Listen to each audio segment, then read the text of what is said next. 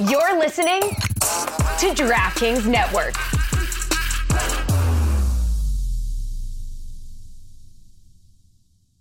Another day is here, and you're ready for it. What to wear? Check. Breakfast, lunch, and dinner? Check. Planning for what's next and how to save for it? That's where Bank of America can help. For your financial to-dos, Bank of America has experts ready to help get you closer to your goals. Get started at one of our local financial centers or 24/7 in our mobile banking app. Find a location near you at bankofamerica.com/talktous. What would you like the power to do? Mobile banking requires downloading the app and is only available for select devices. Message and data rates may apply. Bank of America N.A., member FDIC. A week in the books, and the standings are looking just as we expected, huh, boys? The only 4-0 team, Portland. Yeah. Spurs, 3-1. Saw that coming. Utah beat Denver. Music to my ears. Minnesota, Pelicans. The funniest meme I've seen so far this season is they put the DJ Khaled Suffering from Success album cover, and it said Danny Ainge right now. Yeah, what does he have to do? Does he have to Tanya Harding, Lauri Markkanen? What is it going to take to tank for the Jazz and the Spurs? I'm reminded of the fact that Michael Carter-Williams in his rookie year looked like he was a second coming of Magic Johnson for the first 3 games. He was also like 35 his rookie year. Yeah. The Sixers 2014 started out 3-0 and ended up with 19 wins. Looking at this situation, I'm like, who is the Michael Carter-Williams of this start? I think Lowry's better. I'm going to break it down for you. The 3 teams that we just mentioned, Portland, San Antonio, and Utah. Portland, their problem is they have an actual superstar, Damian Lillard. Yes. He's amazing. You're going to win games. Much as you try not to, you're going to win games, right? Darn it. Utah, their problem is they have too many good players. Not great players, but good players. These are all rotation players. Kelly Olynyk and Jordan Clarkson and Colin Sexton, Lauri Markkanen. Like, these are all rotation starting caliber NBA players. And Mike Conley. Until you try to get rid of these guys, you're going to get more of this, right? But San Antonio? Yo, I don't even know who these people are. Who are they? Popovich, he deserves Coach of the Year purely by getting this team 3-1. Call it now. You know what's funny? Michelle Beadle and Vinny Del Negro both separately told me that Pop is having the time of his life. He's loving this phase. Oh, like George Bluth in prison? Hey, T-Bone. My assignment. Uncover why the association inspires more conspiracy theories in volume and salience than any other U.S. sport. You've heard of the Illuminati. The truth is out there, but so are lies. Your eyes can deceive you. Don't trust them.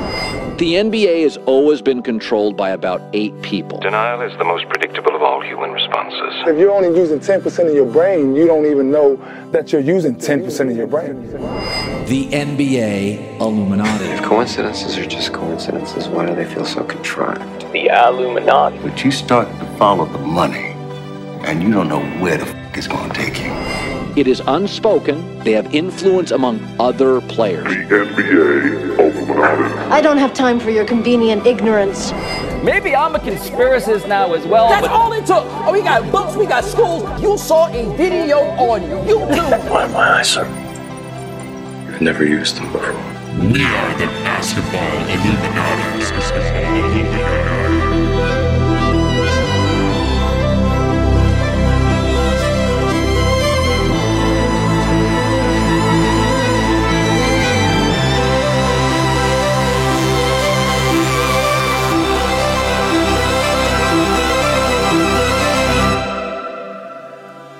Welcome to Basketball Illuminati. I am Tom Haberstroh, and as always, I'm joined by my 5-star Illuminarmy generals, the presidents of the Illumination, Amin Elhassan and producer Anthony Mays. Lots of good stuff to get into in this show. We are going to have one of the most interesting truth tellers we've ever had on this program. His name is Babak Somek. He is a professor at the Baruch College, coming in with an academic paper, a study, which is called Inside the NBA Bubble, How Black Players Perform Better Without Fans. He has 2 other co-authors, one from Stanford, another from Italy, University of Copenhagen, which studied how players played in the bubble with no fans. Really interesting stuff in there. We're also going to get an inconvenient truth from Amin Elhassan later in the program. But first,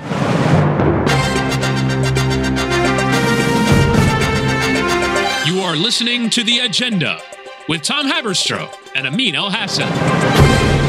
All right, on the agenda, the Nets, Ben Simmons thing has been a disaster. I think he's averaging 6 points a game right now. Boston's doing really well with their new head coach. Portland is off to a 4-0 start. Damian Lillard, as you mentioned, Amin, is just exploding. He's incredible. But are we allowed to talk about Russell Westbrook? Do we need to get permission from LeBron to talk about Russ? Are you taking us to the Russell Westbrook category? Anthony Davis on Media Day said, no one's really talking about the Lakers. So I feel like it's our responsibility as leaders in the Illumination to talk about the Lakers. Yeah, you know, Anthony Davis, we let you down as a staff record label and a mother-loving crew. And we're not going to do that anymore. Let's talk about the Lakers right now. No, I know. No one wants to talk about the Lakers. It's a boring topic. You won't hear it anywhere else, but you'll hear it here. Yes, that's right. We watched the game, the Blazers collapse, and Damian Lillard, Jeremy Grant, what a finish. But, you know, LeBron James was asked after the game by ESPN Intrepid reporter Dave McMenamin a philosophical question. LeBron, basketball philosophy-wise, if you're the team with the lead in the final minute, do you support going for the 2-for-1, or can you be, because you already have the lead, be more selective in sort of taking your time with the possession? I don't know. I feel like this is an interview of trying to set me up to say something. I can tell that you guys are in the whole Russell Westbrook category right now. I don't like to lose. I hate to lose I don't care what happens throughout the course of my season, throughout the course of my career. I hate to lose, and you know, especially, you know, the way we had this game. But give credit to Portland. You guys can write about Russ and all the things you guys want to try to talk about Russ, but I'm not up here to do that. I won't do it. I've said it over and over. That is not it's not who I am. So well played, McTen. Well played. Like, I'm not asking about what Russ did. I'm just saying philosophically. And you know what LeBron said back? He said, I'm not falling for the banana in the tailpipe. While not realizing that's exactly what he did. He just shoved the banana further up the tailpipe. Because here's the thing, guys. If he did agree with the 2-for-1 philosophy, he would have just said, yeah, in general, yes, I agree with that. But instead, he's like, oh, no, I'm not falling for that one. Meaning we know what your answer is. Because the only way it could be a bad look for us is if you said, I don't think you should go 2-for-1 in those situations. Darvin Ham was asked the same question, by the way. Absolutely. I just wish he would have attacked the rim directly. Like teams, that's the one shot that teams want you to take and want to give up. Long twos, contested twos, what have you. And with his ability to explode and get to the basket, still being at a high level, I wish he'd have did that, especially with Nurkic standing back there with 5 fouls. So, again, we'll get better from it. We'll watch it on film. And I don't mind the 2-for-1 at all. Darvin Ham, he managed to answer the question about the philosophical aspect while still being what I thought was constructively critical of Russ. Like, hey, maybe that shot's not the shot we want. Maybe we want something a little better. Do we want to talk about that, by the way? Do we want to talk about the philosophy of the 2-for-1 when you're up 1 with under 30 seconds to go? We won't fall for the okie doke here. We'll just go right into it. When you talk about Russell Westbrook and this shot in particular, you have to understand he is a pariah in Lakerland right now. Every time he touches the ball, every time he gets the ball on the perimeter, it is like, oh no, don't shoot, no. So when he does this, I think he's trying to bury all of that if he hits that shot. Does he get over the hump? And suddenly he's in the good graces of the fans again because he iced the game. Because what Kirk Goldsberry found in his research is fascinating. Maze, do you know the stat he's about to drop on us right here? No. Hit me with it. Kirk drops this knowledge here. Russell Westbrook has made 3 of 17 jump shots this season.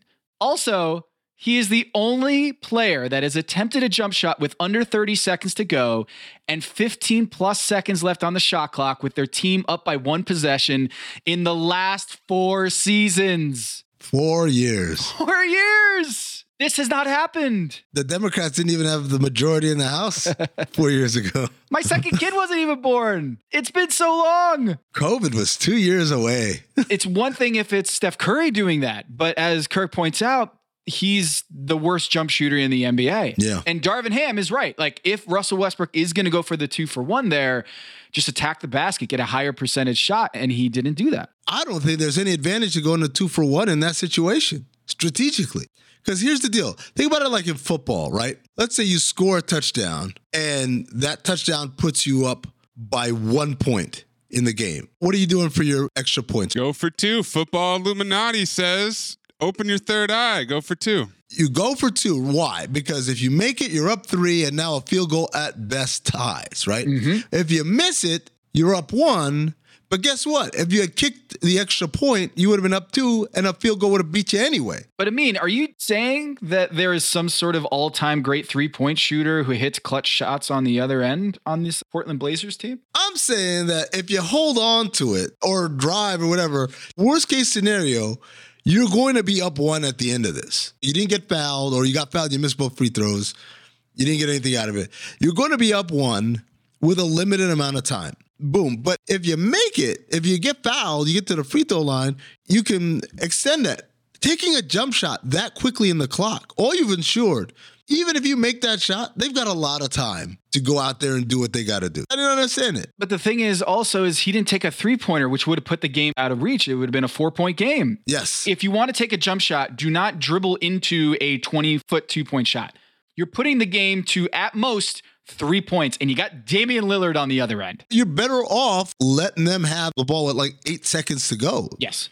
With a lot less time on the clock than you are giving them all the time in the world to devise a way to beat you.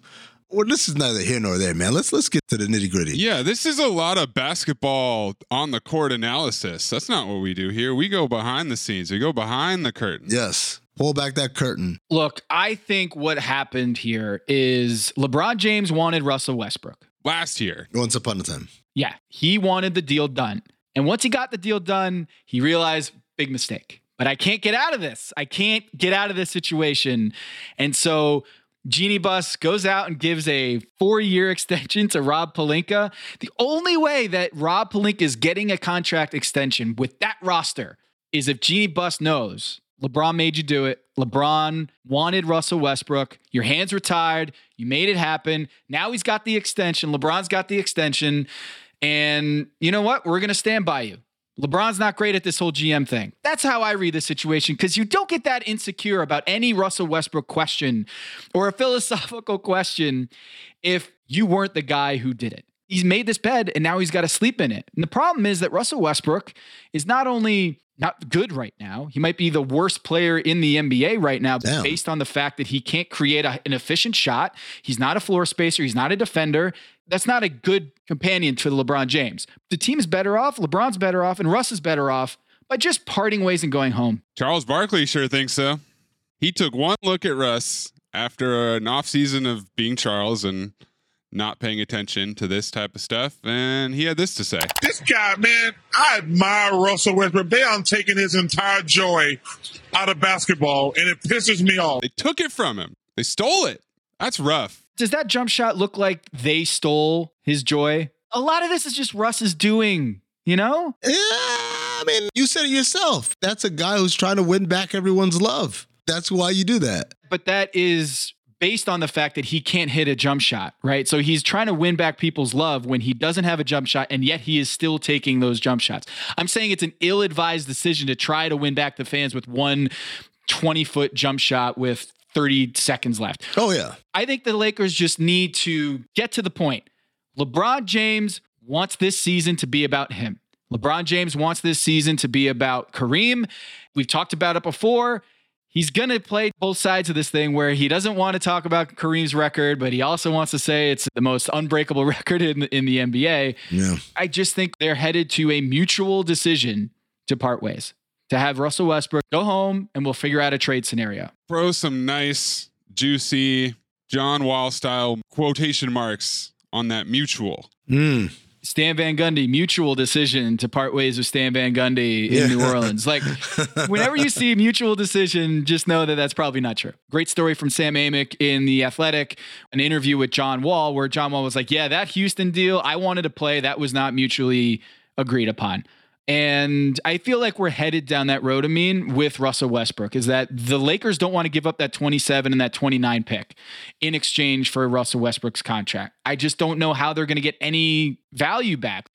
Can you send Russell Westbrook to Utah and get Mike Conley or get Jordan Clarkson or both without putting both of those picks into the deal? I don't think you can. Maybe if the Jazz win a couple more games, Danny will pull that trigger finger a little early, because Lakers are 0-3. So clearly Russ is the key to tanking. Here's some stats for you. Russell Westbrook on the floor. LeBron James is scoring 22 points per 75 possessions. 22. With Russ off the floor, that goes from 22 to 29. LeBron James's usage rate without Russ on the floor is 36. That would be third in the NBA behind Joel Embiid and Ja Morant. With Russell Westbrook on the floor, his usage rate goes from 36% of possessions to 25. Yikes. Julius Randle-esque. It's not working with Russ. And at least if you have Russ off the bench or not playing at all, LeBron James could actually be himself again and go for that record. No. You can't put Russ on the bench. Yeah, that's how he hurt his hamstring, Tom. Don't you remember? Over, I think, 1,000+ regular season games as a starter. Yeah. Do you think having to change a routine and stuff like that could have played any role in feeling something a little different? Absolutely. I've been doing the same thing for 14 years straight. Honestly, I didn't even know what to do pregame. You know what, Tom? I think I figured it out. It's probably the fans' fault. The fans? I think Crypto.com Arena should ban fans, and that'll fix Russell Westbrook's jumper. What makes you say that, Maze? I read this paper. Show your work. I didn't do my own research, but I found some research that was done by professors. This is serious stuff. Wait a second. Are they credentialed by some wackadoo university somewhere that you've never heard of? Credentials are a sensitive subject right now. We're not going to get into that. But yes, these are legit professors. This is serious business. And I think we just need to hear from him himself. Let's bring on Babak Somek, our truth teller this week. Can't wait to hear what Babak says. His paper he co-authored is called Inside the NBA Bubble, How Black Players Perform Better Without Fans. Sick of being upsold at gyms? My guy, you're currently a base member? For $90 more, I can upgrade you to our Shred membership. For $130 more, you'll be a Swole member. And for just $300 more, you'll reach Sweat Platinum. At Planet Fitness, you'll get energy without the upsell. Never pushy, always free fitness training and equipment for every workout. It's fitness that fits your budget. Join Planet Fitness for just $1 down and $10 a month. Cancel anytime. Deal ends Friday, May 10th. See Home Club for details. You all think I'm licked. Well, I'm not licked. And I'm going to stay right here and fight for this lost cause, even if this room gets filled with lies like these. And the Taylors and all their armies come marching into this place. Somebody will listen to me. There's no better way to overpower a trickle of doubt than with a flood of naked truth. But the complexity and the gray lie not in the truth, but what you do with the truth once you have it. What is true and right is true and right for all. You and I both know that that's just not the truth. You can't handle the truth. It's too messy. Keeps them up night. I'm here because in the end, the truth is worth the risk. Speak a little truth and people lose their minds. I'm a grown man. You can tell me the truth. Why is it people who want the truth never believe it when they hear it? So you know what I'm going to do? I'm going to do something really outrageous. I'm going to tell the truth. All right, this is a very special Truth Teller episode. We have someone who's smarter than the three of us, yes. Maze, Amin, and I combined. You're in academia. Not a feat. That's not something to go home touting at the top of your lungs. I'm smarter than the three of them combined. Babak Somek, you've just got back from 15 years abroad. You're back in the United States. You have taken all of your smarts and your intellect and your worldly knowledge and applied it to the NBA. So thank you for lending your IQ and high IQ to our little sport over here. Thank you for that. Thank you. Thank you for having me. I am a proud member of the Immune Nation. There it is. Yeah. 2 weeks in a row, I mean. Maze, we got last week, Fisher was wearing the merch, the hat. Yeah. And Babak, you're sitting here with a third eye wide open. Thank you. I like illumination. It's a more modern term for the followers, the listeners, right? Like Illuminarmy was just a little too aggressive. Illumination, now you got scholars, you have doctors, you have teachers, you have all types of intellectuals. Electricians, you know? Plumbers, yes. Yeah, plumbers, yes, that played in the NBA apparently. Did Bob Cousy ever shoot over 40% from the field? Well, we understand that. Did he overshoot? Did he ever shoot over 40%? Probably 39, 40%. Different kind Not of game. once. Not once. That's fair. He also had 29 assists in an NBA game. Oh, well, you know, he was being guarded by plumbers and firemen. Oh, come on. That is true. That is true. Here is the paper that you have published on the internets that I had a chance to read and have so much interesting questions, or at least I hope they're interesting questions about this. It's called Inside the NBA Bubble, How Black Players Perform Better Without Fans. And you co-authored this paper with two other of your pals. Wow, very interesting stuff. Tom, two other of his pals that he met at Oxford. It's not just a drinking buddy. It's like cracking open a beer. You know what we should do? We should look this up. This is the highest heights of academia here, deciding to tackle a very real and serious subject. The idea is you studied how NBA players performed before the bubble and then after the bubble and came up with some really interesting results. Top line, let's just talk about what you found, and then we'll get into how you got there. We were sort of expecting to find something, or we thought we might find something because my co-authors had already found something in another league. But what we found was much more significant than we thought. Once we controlled for all the different factors in terms of player performance and team effects and things like that, we found that playing inside the bubble versus the year before, so we compared playoffs over playoffs, the difference between Black players and white players in terms of how much they improved or their performance generally was the Black players performed 27% better in the bubble relative to the previous year than white players did. And we found out that to be very significant. We did it by measuring both in terms of game score, which is a measure of overall performance, as well as PER. Using both measures, we found the same significant effect. And it was much more significant and large in terms of 27%. It was much larger than we expected. So you're not saying that Black players in general are better than white players or better in the bubble. You're just saying they improve their performance at a higher rate than their white counterparts. All we were looking at is the difference between their performance in the playoff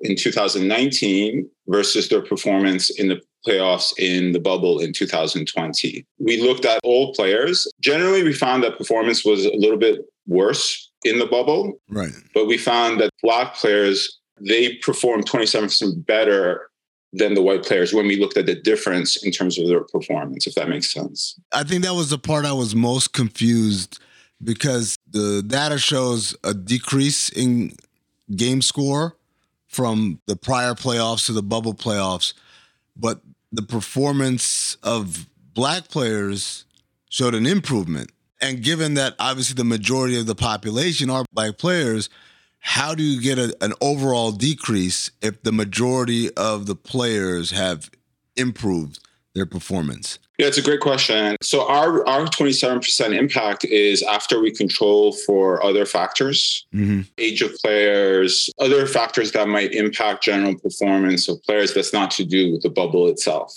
And so if you just look at the raw data, the overall performance in game score may have gone down by just 2%. But this is such a small number in terms of the actual variation in game score from year to year that 2% just could be randomness.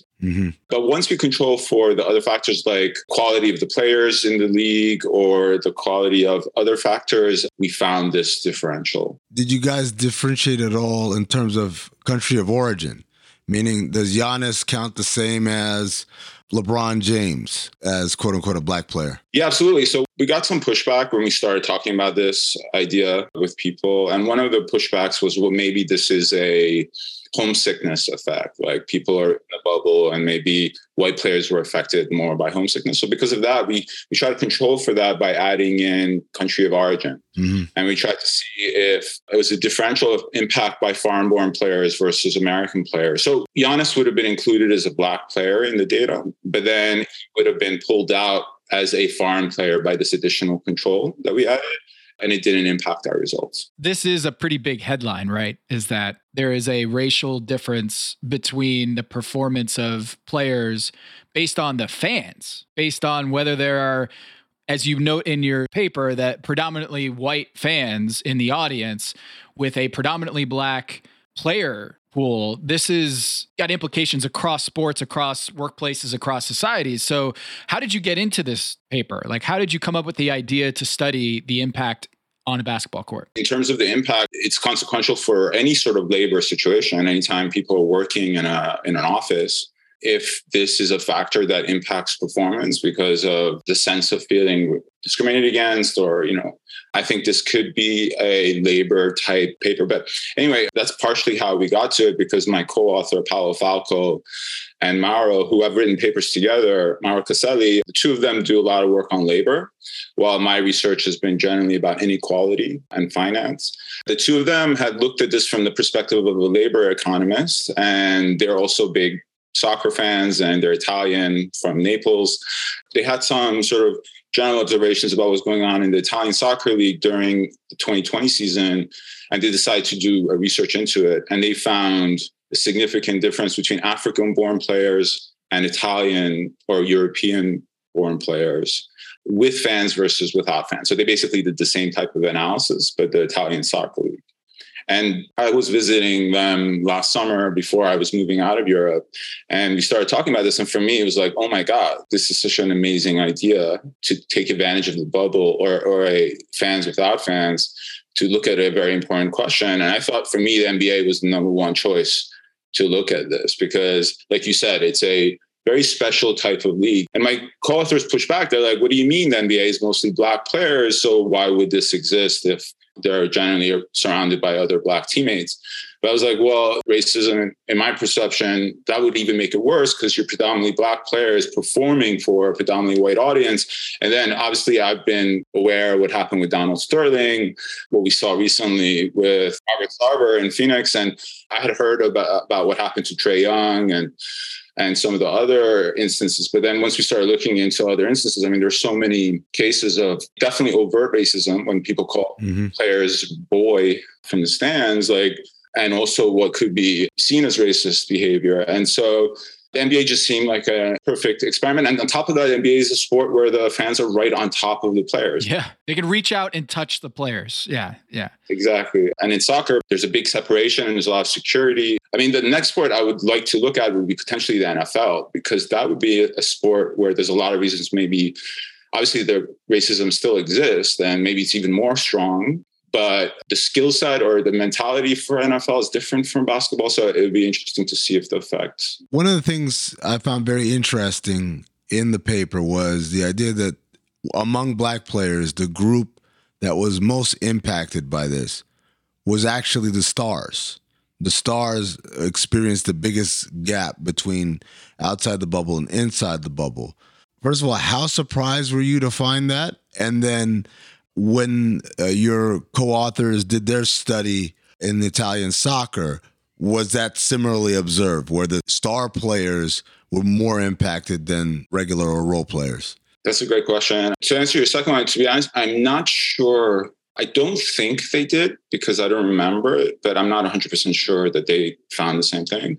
But we were very surprised. It made us even more confident in the results we were seeing. So we found the effect when we separated players into the top 50% by game score and lower 50% by game score. We also used the previous year's measures of them, we used their income. So we had different ways of trying to categorize players by being top versus bottom. When we separated them into two groups, we found the effect was stronger for the top group. And that was really surprising for many reasons. One is that it goes completely against, again, one of the other narratives that we haven't included in our paper, because the narrative itself, I think it comes off as being racist, but this idea of the choking effect is that, and this is sort of in the literature as well, which is people are performing differently under pressure. We check this in many ways, but this result confirmed our view that it's not a factor here, is that a lot of the literature shows that top players tends to be the ones who are not impacted by the pressure. And so the fact that the top players' effect was even stronger than overall suggests that this was something beyond just the pressure of the game. The other thing that I found interesting was I'm looking at page 12 here. The performance of black players inside the bubble improves the most when they play against teams from the Northeast and the South of the United States, where racist attitudes are most prevalent, according to a paper that you cited from 2015, and where anecdotal evidence suggests that episodes of abuse in NBA games have been more prominent. Whoa! There's a lot of people in Boston saying, what? That's not true at all. As a Northeasterner myself, I'm getting a little defensive. Wait, there's got to be something wrong with the data there.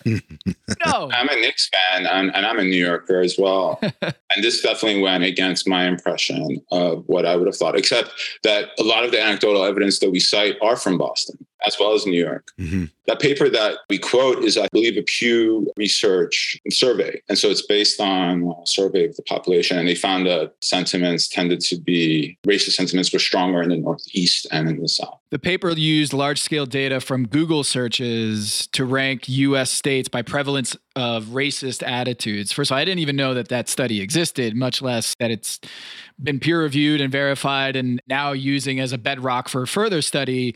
So let me get this right. So players who play in Philly, New York, Boston perform better, black players perform better in the bubble than expected based on where they are playing from? Like where their team originate? We compared away games and home games. So basically what we found is that games that took place in Boston, and if you played in that game, so whether you were a home player or away, right, your performance in the bubble was relatively improved even more. Wow. Okay. As I'm reading it, it all makes sense that you did all these controls and you add some variables into the stew and it comes back out that, yes, this effect is still there. Have you gotten any pushback, like beyond the stuff you've already mentioned, but other ideas of why it might explain, what might explain this impact? We looked at different mechanisms. Some of them we've included in the paper. This sort of pressure of the game thing is something we've included different controls for. So we looked at performance in the regular season in 2019 versus performance in the regular season in 2018 before the bubble. So maybe this was just a 2019 to 2020 type of effect, and it wasn't anything to do with the bubble itself. And we found no difference between white and black player performance. So this was sort of a placebo effect. When we just look at the regular season, there was no differential because the regular season was still played in front of fans up until March when everything shut down. One thing we heard is maybe referee bias is a factor. So this is actually how you and I, Tom, got into contact. Was I was looking for referee data. We ended up finding the referee data, included it, and we found that controlling for who's refereeing which game didn't impact our results. So it's not that referee bias because there's some research, not a lot, but there's some research that shows that referees have some bias in their refereeing. There's one paper that shows there's own race bias amongst referees. And there's another paper that shows referees generally call fouls at a greater rate on black players. These are somewhat dated papers. So we just decided to check for that. We looked to see if the distribution of age of players in that year. So if players are generally older in 2020, maybe their performance will be different. Or maybe if black players are generally younger, we found no effect. We controlled for positions. One of the interesting things was actually from something you've written in the past, Tom, which is about the Tinderization of the NBA. Some people said, well, if the players are in the bubble, then they don't have the chance to be distracted by what's going on outside of the bubble. It's just basically white people are lamer than black people is what it is. It comes down to. Duncan Robinson wasn't swiping much. Yeah.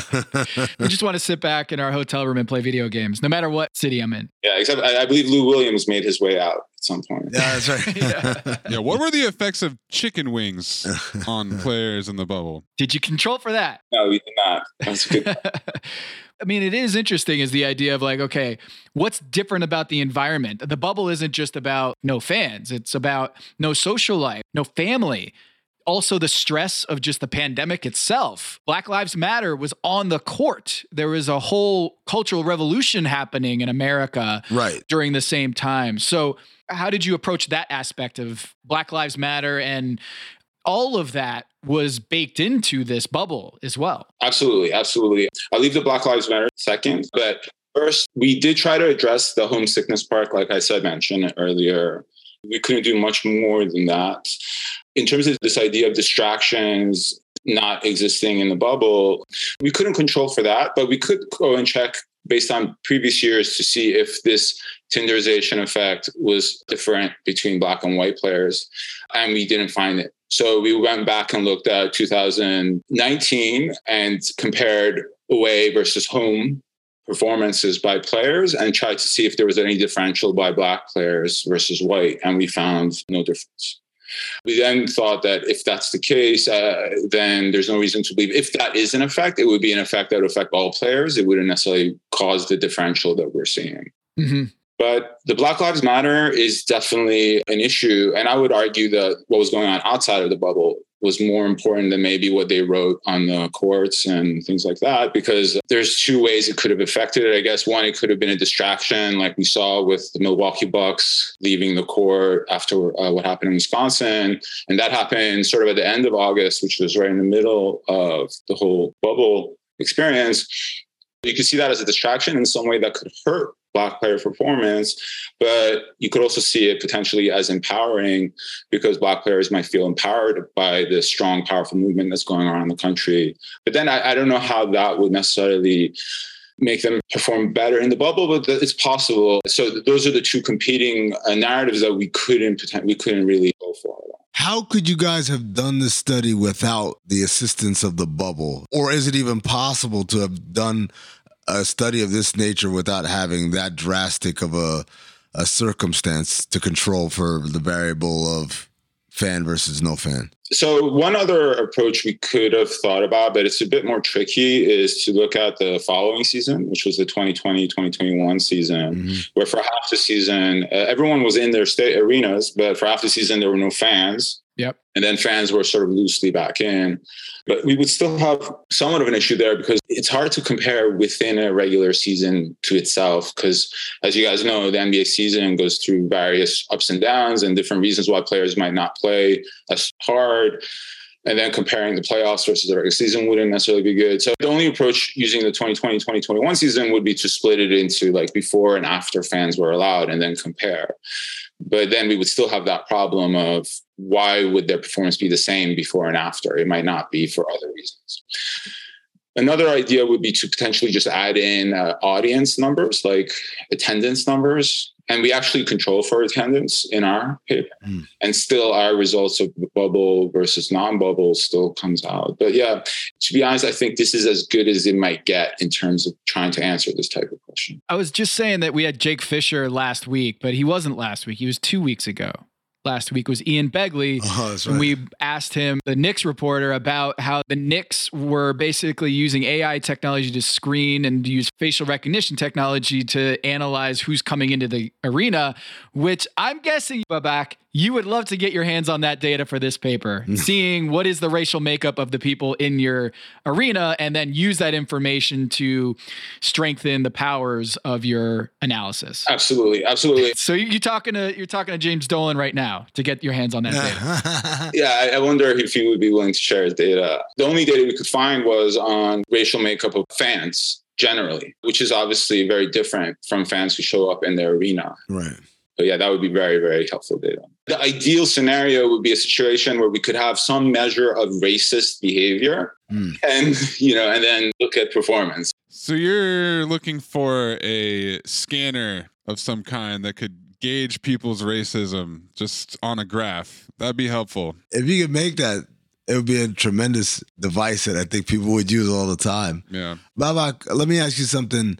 You mentioned earlier you were curious to see what would happen if you applied this sort of study to football. I don't know if you've heard, but Football Illuminati is coming soon. So what would your preliminary gut guess, based on what you've learned from this NBA study and what you think you know about football, what do you think your findings would be for that sport? I must admit, I've thought about this. It might sound really naive and not very thought through, but there's a couple of competing factors. In football, you probably need more aggression and anger. And I try to understand how I would feel, because I have sometimes faced discrimination for my religion and from where I'm from. And I wonder if that would make me be angry. Usually when I played American football in high school, when I was angry, I played better.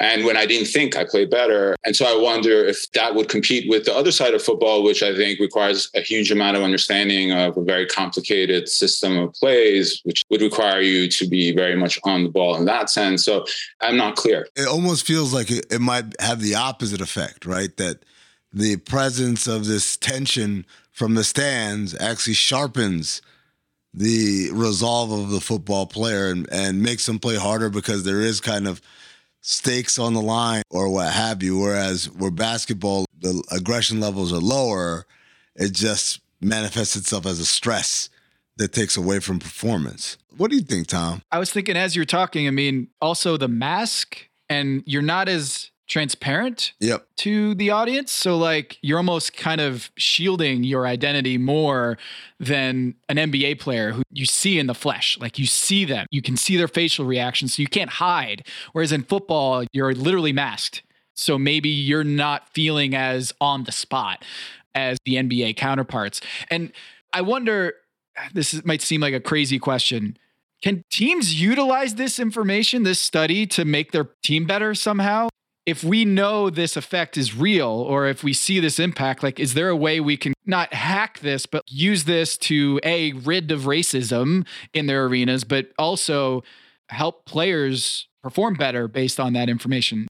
I know this is something that goes across all of society, the import of this study, but I wonder if there's a way that if a coach read this, or a GM or an owner read this and said like, oh, we should do something about this. Absolutely. I believe it was, I listen to you guys regularly, and I think you guys were recently talking about how once it hits the money, then we see action when it starts hitting the bottom line. But our paper says that it's hitting the bottom line. It's hitting the bottom line in a really serious way.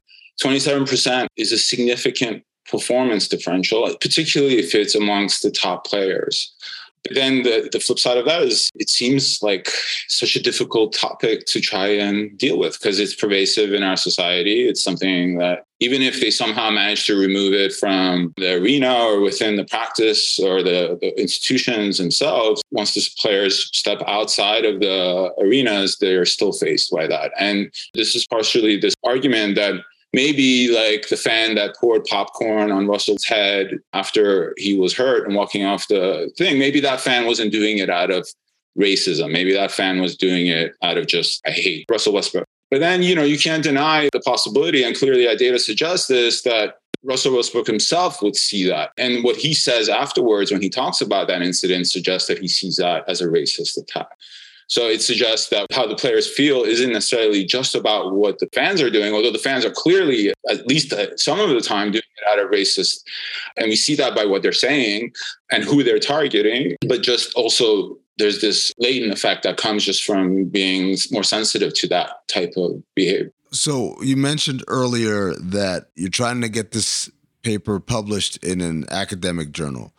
What are the steps? What more do you need to do in order to strengthen this argument, in order for it to be published? Or does it need to be strengthened? Is it just a matter of opinion at some point of the editors of the journal? It's a lot about matter of opinion. Paulo and Mauro are more successful publications than I, but all three of us have publications. Are there publication stats like that Mauro is, he's the LeBron of getting his papers?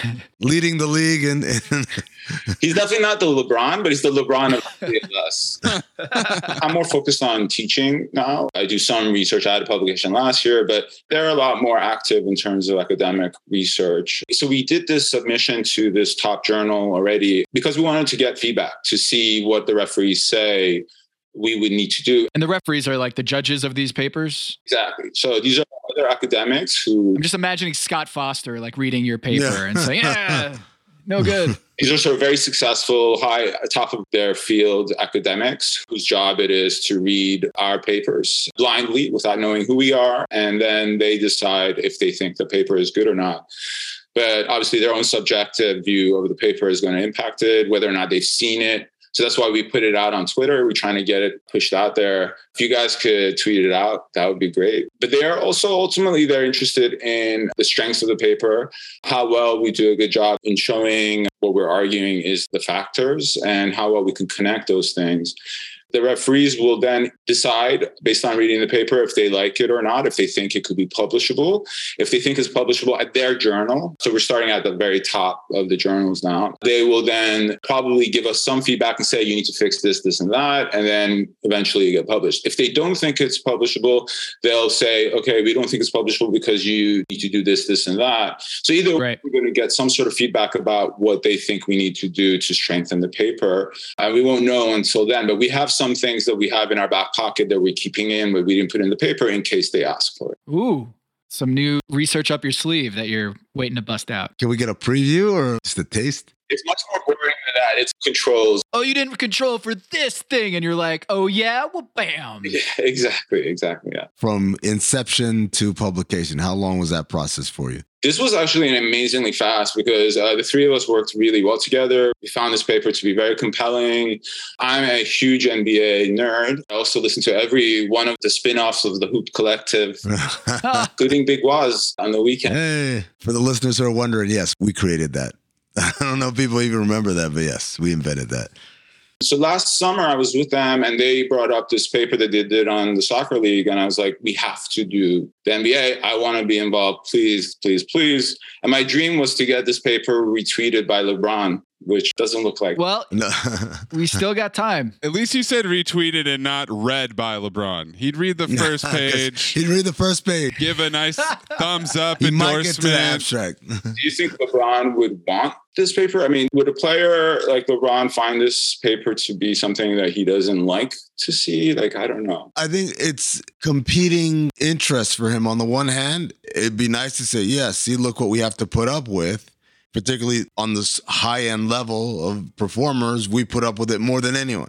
On the other hand, he probably wouldn't be thrilled to have yet another thing for people to say, see, their championship was won because they didn't have to deal with racism like Michael Jordan and Kobe Bryant. Yeah, that's a great point. The quote from LeBron was amazing because it captured exactly what we were talking about how he hears it and he just puts it aside and tries to go on. But our data suggests that it still impacts him. I just want to finish answering Amin's question about how long it took.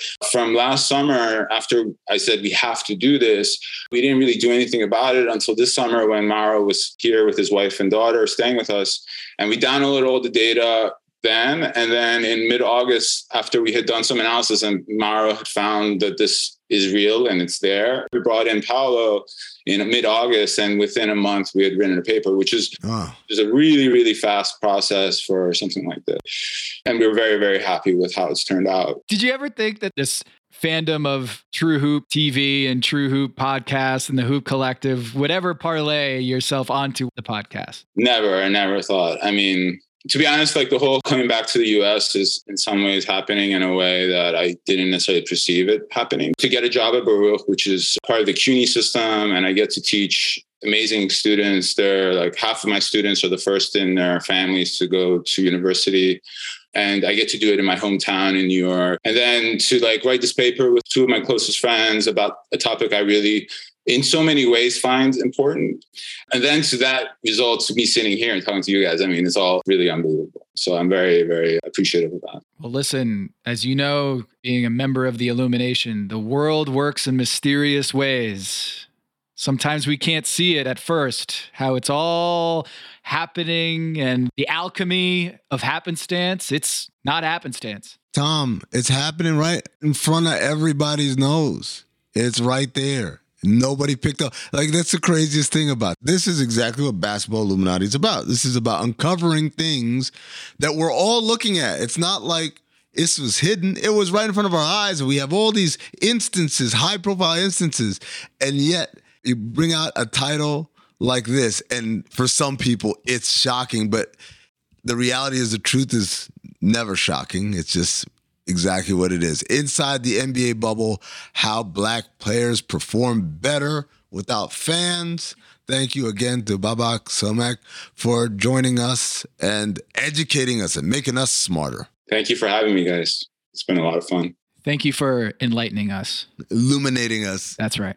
At BABAKSOMEKH. I don't know if you wanted me to shout out your Twitter, but there it is. If you want to follow him and read more of this work, super fascinating. Thanks so much for joining us. It takes time to connect the dots. I know that. But also, I know that there could be a day of reckoning when you wish you connected the dots more quick.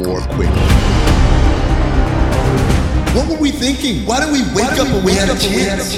Move it! Demolish it! Blow it up! What gets us into trouble is not what we don't know. It's what we know for sure. That just ain't so. A means of defeating truth. Communicate this real clearly. The only way I do it. City by city, person by person, family by family. There are a lot of people go straight from denial to despair. Without pausing on the intermediate step of actually doing something about the problem. A means of defeating truth. All right, boys, I don't know if you saw the news over the weekend. Adam Silver addressed employees at the Phoenix Suns at a town hall meeting, and someone rose the question to him, unrelated to anything that happened to them in Phoenix, about how to get rid of tanking, because obviously Victor Wembanyama is the story of the season for all the bad teams, and everyone's kind of lining their ducks in a row to be able to get a chance to draft Victor Wembanyama. As a result, Commissioner Silver said that basically this was going to be something that would be addressed by the league. He kind of hinted at maybe even thinking about something like relegation. Well, Monday he goes on NBA Today on ESPN, and he got to backtrack a little bit. He says, I can't say I was deadly serious about relegation because we don't have the same system as European soccer, and it would make no sense to send an NBA team to the G League or G League team to the NBA. But obviously that is how other leagues deal with situations like this, where they force teams to stay competitive because of the consequences of finishing at the bottom of the league are dramatically detrimental to the health of the team. Adam. First of all, if you want to do relegation in the NBA, and this isn't even the point of my rant, ladies and gentlemen, you don't do it NBA team to G League or G League promoted up to the NBA. That doesn't make sense. You know why? Because most of those teams are owned/operated by NBA clubs. In other words, imagine if the Lakers, who are winless as of this recording, were relegated down and the South Bay Lakers were promoted. What do you think is going to happen? They're just going to call up LeBron James from Los Angeles to South Bay. So it doesn't make sense, right? There's all sorts of logistical, financial dynamics that just don't make sense for you to do it that way. Keep in mind, boys, what if you took the existing NBA and you split it in two? That's right. NBA Division I, NBA Division II. NBA Division II is the bottom 10 teams in the league. Ooh. You don't get the choice TV spots. You don't get the choice scheduling. You get the crap. And you got to play and fight your way to the top of that league in order to jump up. And the teams at the bottom of Division I, they get relegated down. That's when you lose in the play-in tournament, or you don't even make the play-in tournament. That's how you do it. But guys, I don't want to talk about relegation as a way to fix this. That's just too much work, too much money on the line. No one's going to say yes to that. I'm into answers that people are going to say yes to. Are you guys ready to say yes? Yes. Yeah. I said, are you guys ready to say yes? Yeah. All right. Yeah. This is what you do. Thank you, Howard Dean. Didn't see you walk in there. Yeah. Tom, when's the trade deadline typically? That's in late February. Late February. Maze, when typically is the cutoff for guys who got bought out to be eligible for playoff rosters? March 1st. So this is what you do. Starting on March 1st, whenever that date is, we start tabulating wins. The team who is not a playoff team, who accrues the most wins from March 1st to the end of the regular season, gets the most ping pong balls, or the 14% or whatever you want to call it. And the team that was garbage in that stage, they get the smallest odds of getting a top 3 pick. That's how you do this thing. Tom, you're an economist, right? Yes. What do we talk about in economics? We talk about incentives, right? You want behavior, you incentivize that behavior, and people and organizations will act accordingly to the incentives structure in place, right? Yeah. You get what you incent, as they say. In basketball, the incentive is to have a star player. Star players equals the best chance of building a stable, consistently good franchise. That's right. So how do I get a star player? You can get one in the draft, you can get one in free agency, and you can trade for one. If you trade for a star player, you got to deal with the team that already has them, what they want, right? I got to give up a whole lot of stuff, and they've got to want to give it to me. They might have other trade partners out there that they either get more from or just feel more comfortable dealing with. It's the Carmelo Anthony problem. Like, if you're going to trade for Carmelo Anthony, the Knicks are going to have to give up all their good players. Right. Option 2 is to sign him. But again, this is a scenario where you need buy-in from the star. The star has any number of suitors that they're listening to pitches from, and you have to be able to outbid or overcome all these other suitors. Also, by the way, you have to have the financial flexibility to make it happen. So that leaves us with the draft. It's the only mostly unilateral way of acquiring talent. I don't have to get buy-in for the most part. Sometimes you get some guys say, I don't want to go there. But for the most part, I draft you, you're mine. That's it. All I have to do is be in a position to pick you while you're on the board. But we just talked about star players. Everybody wants them. Star players at the top of the board. So the incentive is to get a star player. And the incentive is, well, if you want to cut through a lot of red tape, do it through the draft. At the top of the draft. Well, how do you get to the top of the draft? By losing.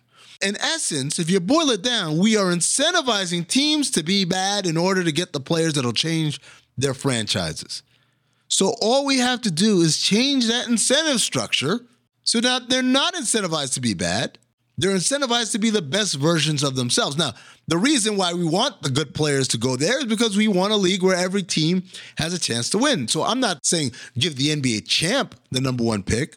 I'm saying let's take those teams that are the worst in the league, but give them an incentive for past March through the end of April to play like they actually mean it and not to sell out and not to find mystery diseases to give their players. Oh, he's got schistophysiasis. That's the worst. I had that in 3rd grade. Awful. You got it, and you got it hard, right? Still haven't recovered. Let's get away from that. Let's incentivize them to try to be the best versions of themselves. And by doing that, but again, giving the reward in the form of just the most ping pong balls, the most chances, rather than a carte blanche, well, here's the number 1 pick. Now you've got something that's going to reward teams to be competitive even after their seasons are quote unquote over. My name's Amin Elhassan, and that's the inconvenient truth.